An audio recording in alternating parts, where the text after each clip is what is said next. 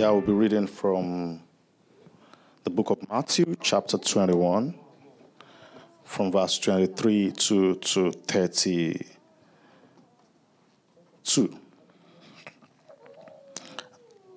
And when he entered the temple, the chief priests and the elders of the people came up to him as he was teaching and said, "By what authority are you doing these things?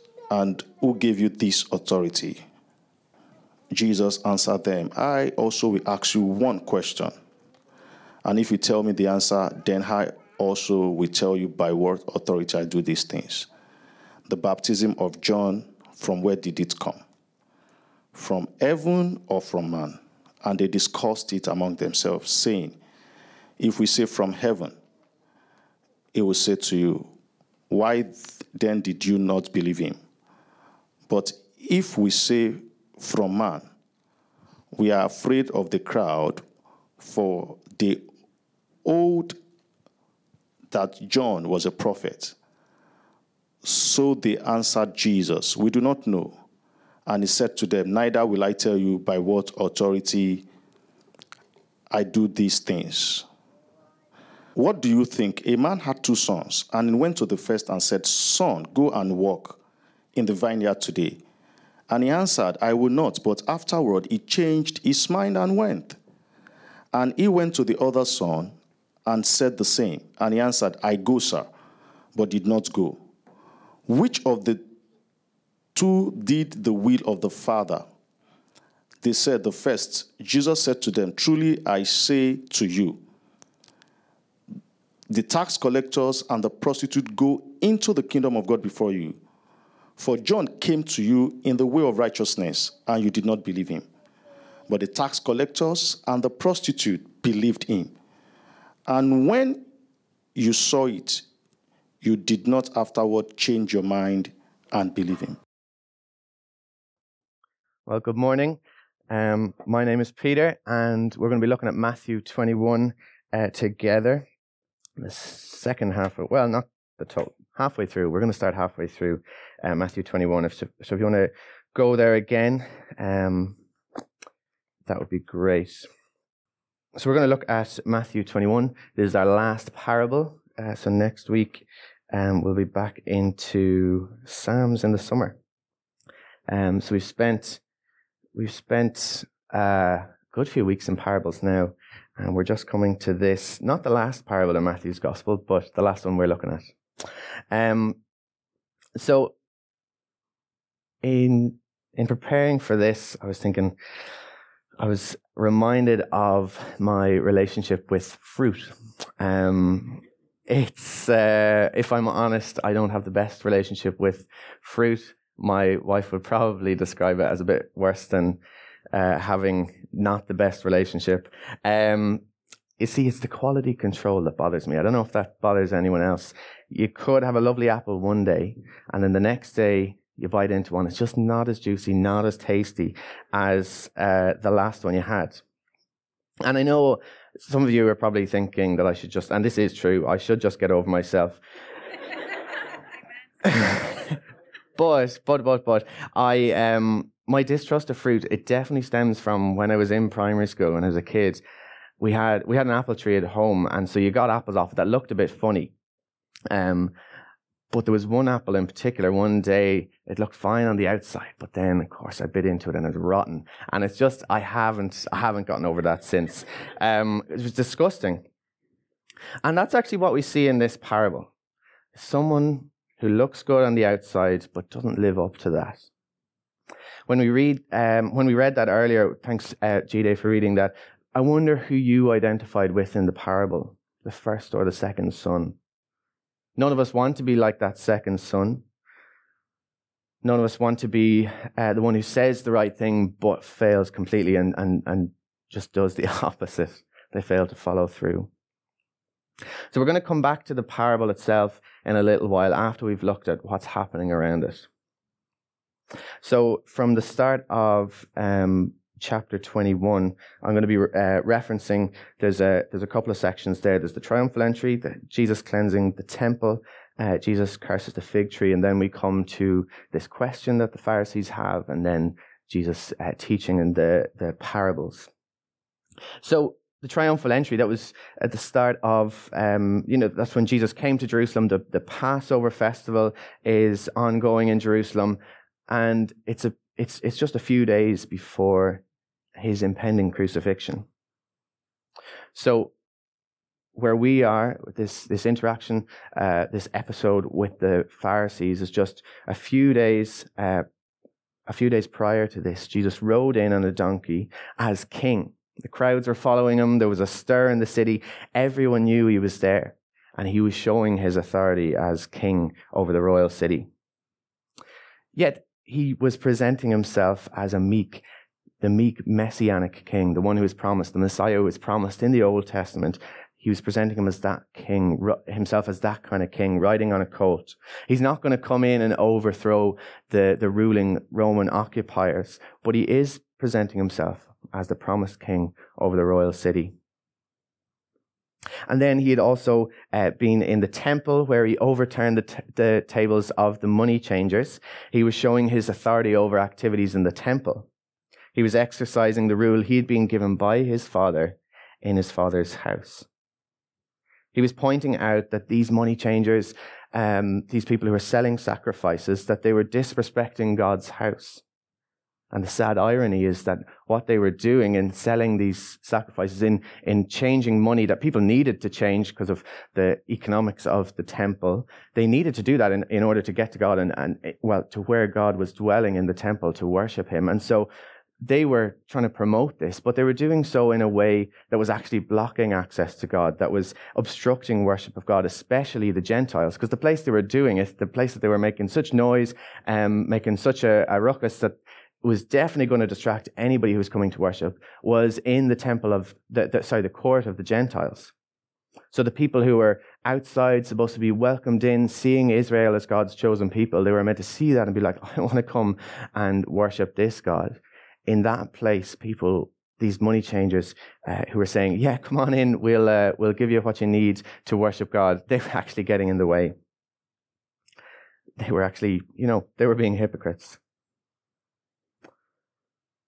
And actually, the very fact that they were there, those money changers and the people selling pigeons, Matthew has a go at the ones selling pigeons for some reason. The very fact that they were there was only because the priests had the authority in the temple. So it was only they would have sanctioned this, and it wasn't always that way. Some scholars even say they say that it was the high priest who only a couple of years previous to this had said, no, we need to get these money changers in, etc., etc. So Jesus he's not only saying that it's wrong to profit off worship and prayer in the way that these money changers are, and they're obstructing access to God. He's challenging the authority of the priesthood and maybe even the high priest himself. He's showing his authority over the temple as the judge over the priesthood and as son in his father's house. Matthew also includes a note here in verse 14 that he healed the blind and the lame in the temple. It's just a little note, but we see his authority to heal here. Both the triumphal entry and the cleansing of the temple, which are just leading up to what we're going to be focusing on, both those were so really, really public. They're very public, and the religious leaders were well aware of what was going on. Jesus was deliberately showing his authority. Then he also showed his authority in a smaller group with his disciples in this interaction that might seem that is strange when you're reading it for the first time or two, or three or four, as I was trying to grapple with what was Jesus doing. From verse 18 with the fig tree. So he uses this to show his authority as the Messiah to judge over Israel in general. The fig tree was used to talk about God's people, Israel, throughout the Old Testament. And this fig tree here was found to have no fruit. And throughout Matthew's gospel, fruit is used as a metaphor for how God's people should act, what their behavior should be. So earlier in the book, for example, John the Baptist, who Jesus speaks about in the passage that G-Day read for us, John John said that the Pharisees and the Sadducees, the religious leaders, he was calling them out earlier on in Matthew 3 for not bearing fruit in keeping with repentance. They weren't behaving in a way that shows true repentance, true faith, and true belief. Likewise here, Jesus is basically pointing out that in this, when he curses the fig tree, he's pointing out that those who are saying that they're God's people, especially the religious leaders, that they're not living in a way that reflects that. They look good, but they're not actually producing any good fruit. They're hypocrites. Corruption, it runs deep. No fruit is to be found. And so he curses the fig tree and it withers, prophesying the coming judgment. He's showing his authority again as a prophet. He also uses this episode, this interaction with the fig tree, cursing the fig tree. Just after that, he uses that to show his disciples what the opposite of the lack of faith, the lack of belief, this lack of true repentance can look like. He tells them whatever they ask in prayer, they will receive if they have true faith. So just in the lead up, all that we've talked so far is the context of the lead up to where the Pharisees come to Jesus in the temple and ask this question. So Jesus has thrown down the gauntlet, showing that he's the Messiah in a really highly provocative way in the actions that he takes. And all this is why the chief priests and the elders of the people questioned his authority in verse 23. And what Jesus says from verse 24 to 27, and in the subsequent teaching through parables, is in answer to the religious leaders questioning his authority. And like his actions, his teaching, what he says from verse 24 in answer to their question, it's really provocative as well towards those who don't submit to his authority, those who either don't see it or see it and say, I'm not submitting to that. So we're going to get into that confrontation now. We've looked at the build-up, the triumphal entry, Jesus cleansing the temple, he's showing his authority in so many different ways. So this confrontation with the religious leaders, it all gets kicked off by their question halfway through verse 23. If you read it with me, I hope you have your Bibles open. It's good to follow along. So halfway through 23, they ask, by what authority are you doing these things? And who gave you this authority? So why did the chief priests and the elders of the people ask the question? Why this question? Well, like we've said before, it's because of what's happening since Jesus came to Jerusalem. Probably before as well, what Jesus has been doing, but especially because of what he's been doing since the triumphal entry. It's because of all the ways that Jesus has been showing his authority, the ways that we've seen him doing this in the lead up to this moment. And not only are they questioning his authority as the Messianic king that we saw, the priest, he was showing his authority as judge, as healer, as son, as prophet, all these things. They're probably wondering where he got the authority to teach in the temple, because that's what he's doing at the time when they come to him. You see that the chief priests and the elders of the people came up to him as he was teaching. This is in the temple. You see, again, the priests, like with the incident with the money changers, the priests had the authority over the temple. They were responsible for the affairs of the temple. So what Jesus is doing in the temple in particular is going to cause them to say to each other, like, who gave this guy authority to do all this? This is our jurisdiction, so who gave him permission to do this? They obviously didn't think, in asking this question, and because we know their motives, they didn't think that he should have this authority. And it challenged their authority. And that's a huge deal, because remember, the temple is where God chose to dwell with his people and where they came to worship him. So in claiming this authority in the temple, and to do so in this way, Jesus is saying he has authority over access to God and how people should worship him, and ultimately over salvation. It's important to think about this a bit more. Up to this point, it might seem like, I don't know, maybe you're wired like this because of reading the news, just being in the world at this moment, at this time. But up to this point, it might seem like what's going on is just for a tussle for power at the top of these religious and societal structures, where power-hungry men they're just scared of another man who's claiming to have authority left, right, and center. But what we're going to see is that what he's challenging is their hearts. It's far deeper than merely a struggle for human power. He's saying that submitting to him in every aspect of life is good and right and is the way into the kingdom of God. I want you to hold on to that as we continue to look at how Jesus responds to their question. Keep the fact that Jesus is talking about issues of the heart. Keep that in your mind. Jesus is talking about issues of the heart.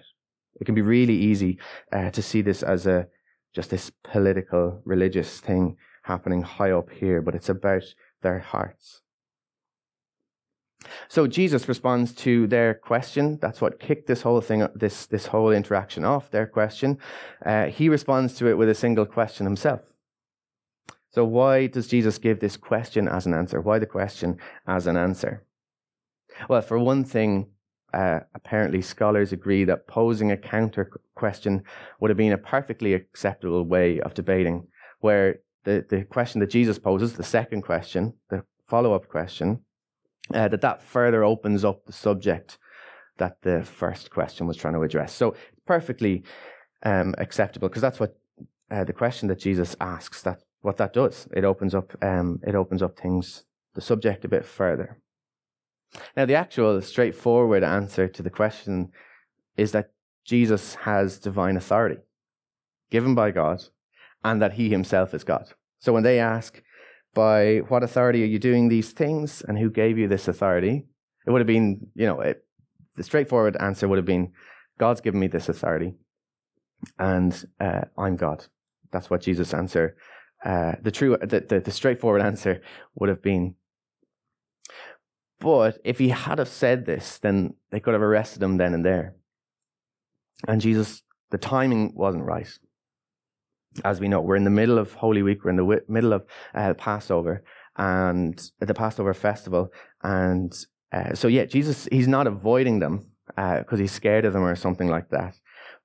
Because he knows in just a few days they're going to come at night. They're going to arrest him. They're going to falsely accuse him, and they're going to crucify him. But he also answers in this way to link the authority John had with his authority. So he's answering their question by saying the authority that he has, which they're asking about, that he has this authority that's like the authority that John had, John the Baptist. It's been given by the same person John was given authority by. It's been given by God. And we see here that the people rightly saw John as a prophet and acknowledged his God-given authority to speak for God. But the religious leaders, they didn't believe this. They didn't accept John's authority. But they didn't want to admit it because they were scared of the people. They cared what the people thought of them, so they refused to answer. And so Jesus says, I'm not going to answer your question if you don't answer mine. But all of this, if we read into it, what we can see is that Jesus is saying quite clearly, not clearly enough for them to come and arrest him straight away, but quite clearly that he has divine authority, the same divine authority God gave to the prophets to speak his words, and specifically the same authority that John the Baptist was given, John the Baptist, who was a prophet. Now, earlier in Matthew's Gospel, when Jesus went to John to be baptized, he said he was preparing the way of the Lord. John said, "He who is coming after me is mightier than I, whose sandals I'm not worthy to carry."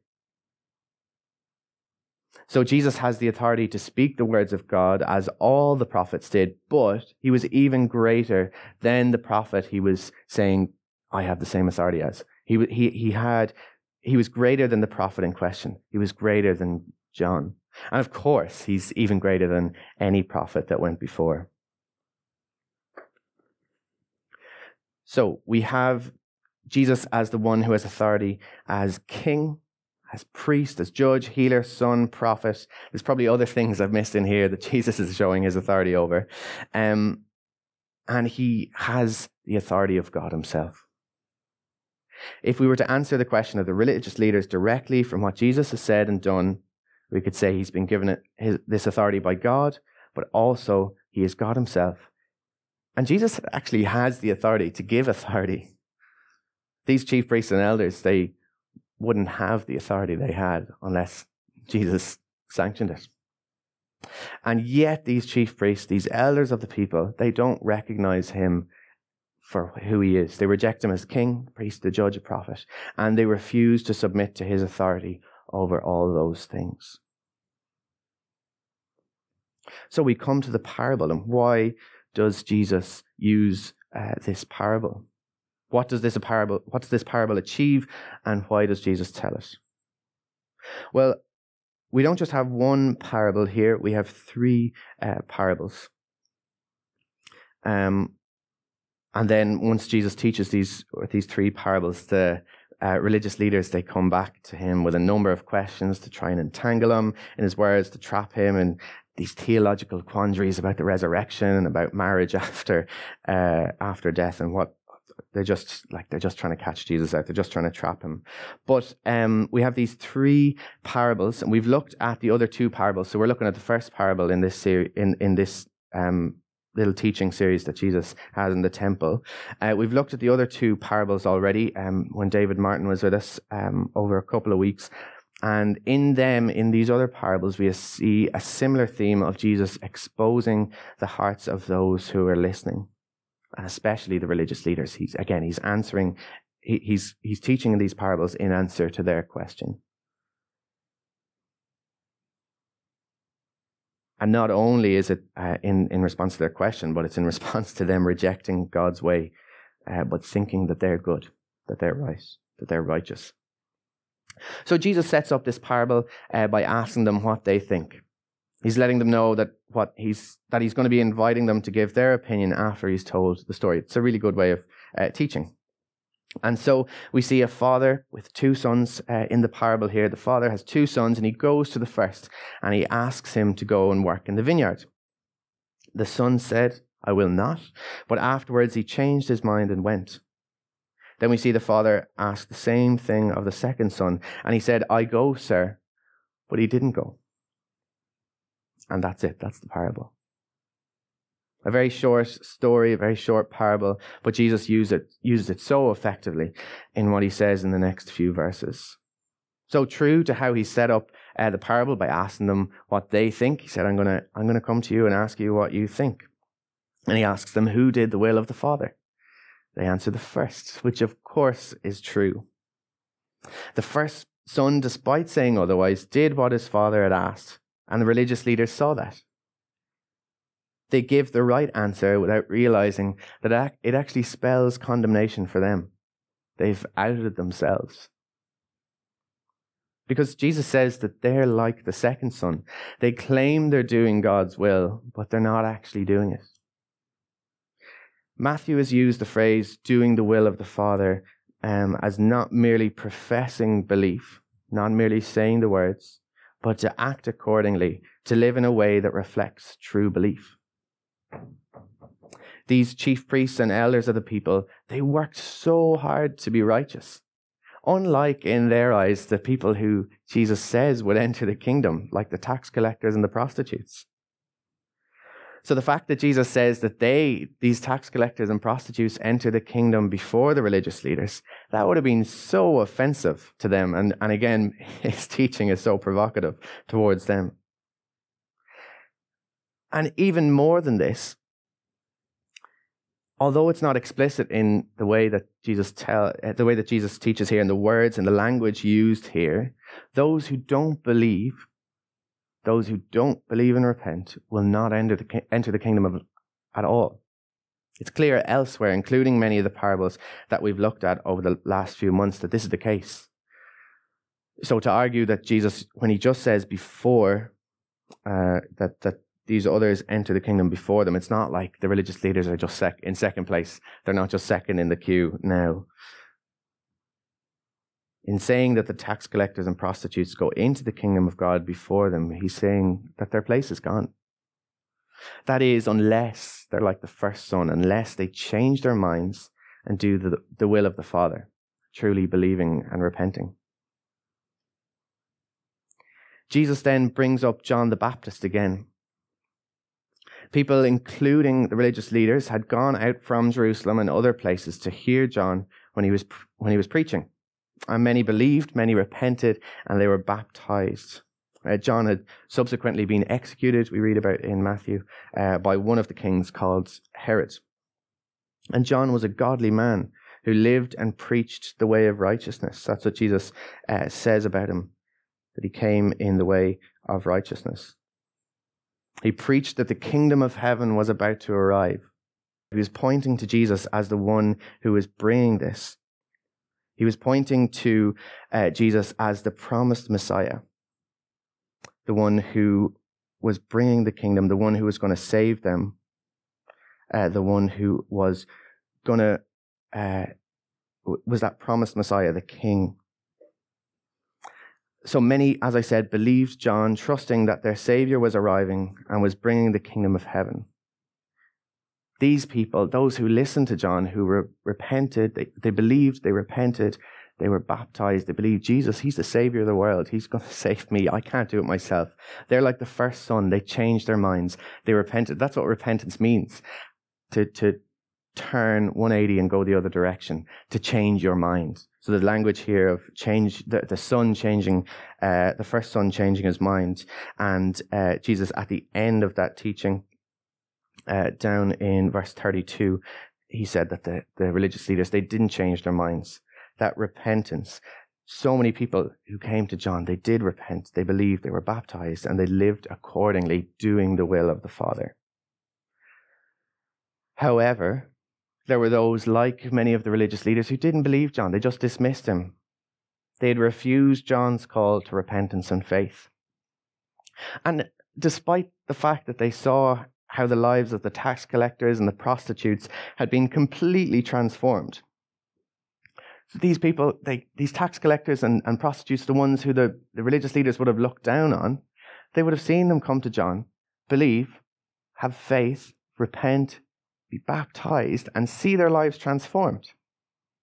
And yet they still refused to believe him. That's what Jesus is saying in verse 32. So they refused to believe John, and they were going to refuse Jesus, who came with the same divine authority. So what is it that Jesus is getting at here? Who is he challenging? Is it just religious people with great power? It's certainly directed at them here, and it's they who approach Jesus and ask the question. But does anyone else need to listen to this? Does it matter for anyone else? Jesus tells this parable for the sake of all of us. It's for people who say they're good with God, but they're not. People who seem to do all the right things, but don't truly believe and follow Jesus. They live lives that don't reflect what they say. They live lives that don't reflect what they tell people they believe. Maybe even what they tell themselves they believe. And that's them not submitting to the authority of God. See, what were the hearts of the religious leaders like? Well, they think they have the authority, and they challenge those who have been sent with the authority of God, these prophets like John, like Jesus. And as we said earlier, this includes that they exercise authority over their own lives. It's not just about things going on in the temple. They think they can make their own way to God, that they can earn their way to him by doing all the right things. See, the favorable outcome of all of this for Jesus, he's not wanting them to welcome him into the temple as one of them, or even to make him the high priest. They'd never have done that. But rather, what he's saying to them is that they need to submit to him in their hearts, seeing that he's the only one who can save them. They need to change their minds from a place of self-righteousness to relying on him alone to provide salvation. So for all of us, we need to look at our own hearts. Do you submit to the authority of God? Do you submit to his authority in every part of your life? Do you question it? Do you question the words and actions of Jesus like the religious leaders did, making yourself the final arbiter? You say that you're going to do the Father's will, but then your actions don't reflect that? Do you say you'll love your neighbor as the Father has willed and called us to, and then you hate them, you treat them poorly, you use them for your own gain? Do you say you'll love God and live your life for Him, and then proceed to live it for yourself? If so, then you're like the second son. You're like the hypocritical religious leaders. And it's not merely the distinction between what you say and what you do. Jesus isn't saying that if you do the right things, you'll get into the kingdom. It's not as simplistic as that. I mean, the people who he's talking to here, they're the best at doing the right thing, these religious leaders. They've all these extra laws and things to help them, to keep them on the straight and narrow. It's not only people who literally say they follow God and then don't follow through who Jesus is talking about. It's people who want to say through their actions that they're righteous, that they're doing the Father's will. Like the second son is saying, the second son wants to be seen to be the one who's doing the will of the Father. He wants to get all this attention, this good attention. People saying, "Oh yeah, you're great. You said you go. Yeah, do it," and then not follow through. It's people who want everyone around to see that they're good, that they're doing God's will. I know for me, I don't want you to be so guilty. I'm in this camp. I know for me that that's such a temptation, to be motivated by what others think of me. For a lot of people, this can happen in church. You show up on a Sunday and you serve, and then the rest of the week, you're living for yourself. People see you serving on a Sunday, playing music, setting things up, teaching the kids, being on welcome, hospitality, going along to community group even during the week, and yet your heart motivation may be wrong. It may all be like the second son, the second son communicating one thing, and yet his heart is desiring another. It's like the religious leaders who do all the right things, but they want to exercise authority over their own lives instead of submitting to the authority of God. Praying with others, leading a Bible study, or even preaching, even me right here, can all be done with ill motives, seeking to work for the favor of God and trying to show everyone around that you're good enough, that you're moral, that you're a good Christian, when in fact you could be hiding skeletons in the closet. And I can't give you a set list of things that would show you that you're like the second son. That's not the point of this parable. All the things I've mentioned are actually things that could and are, I know, done out of a heart that wants to serve like the first son.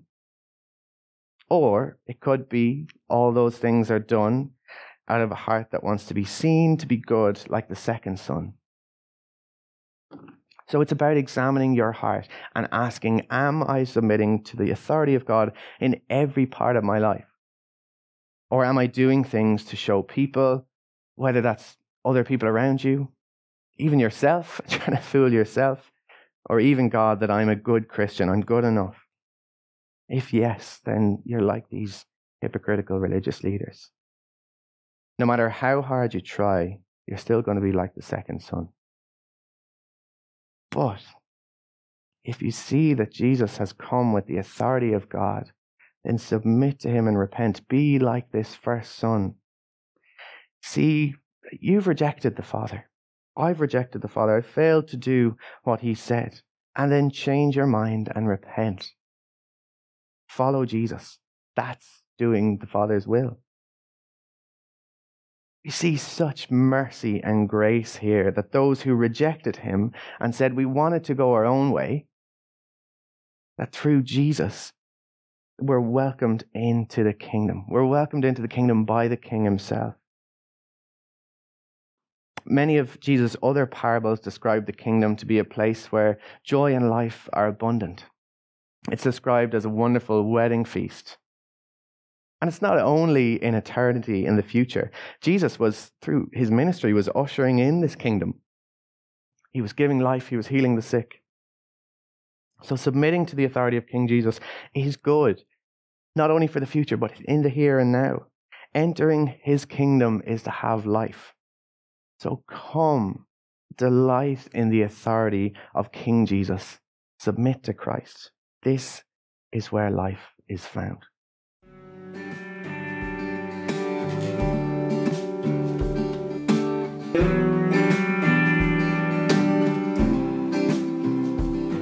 Thank you for listening to this week's sermon. If you found this helpful or want to know more about City Church Dublin, please visit our website found in the link below.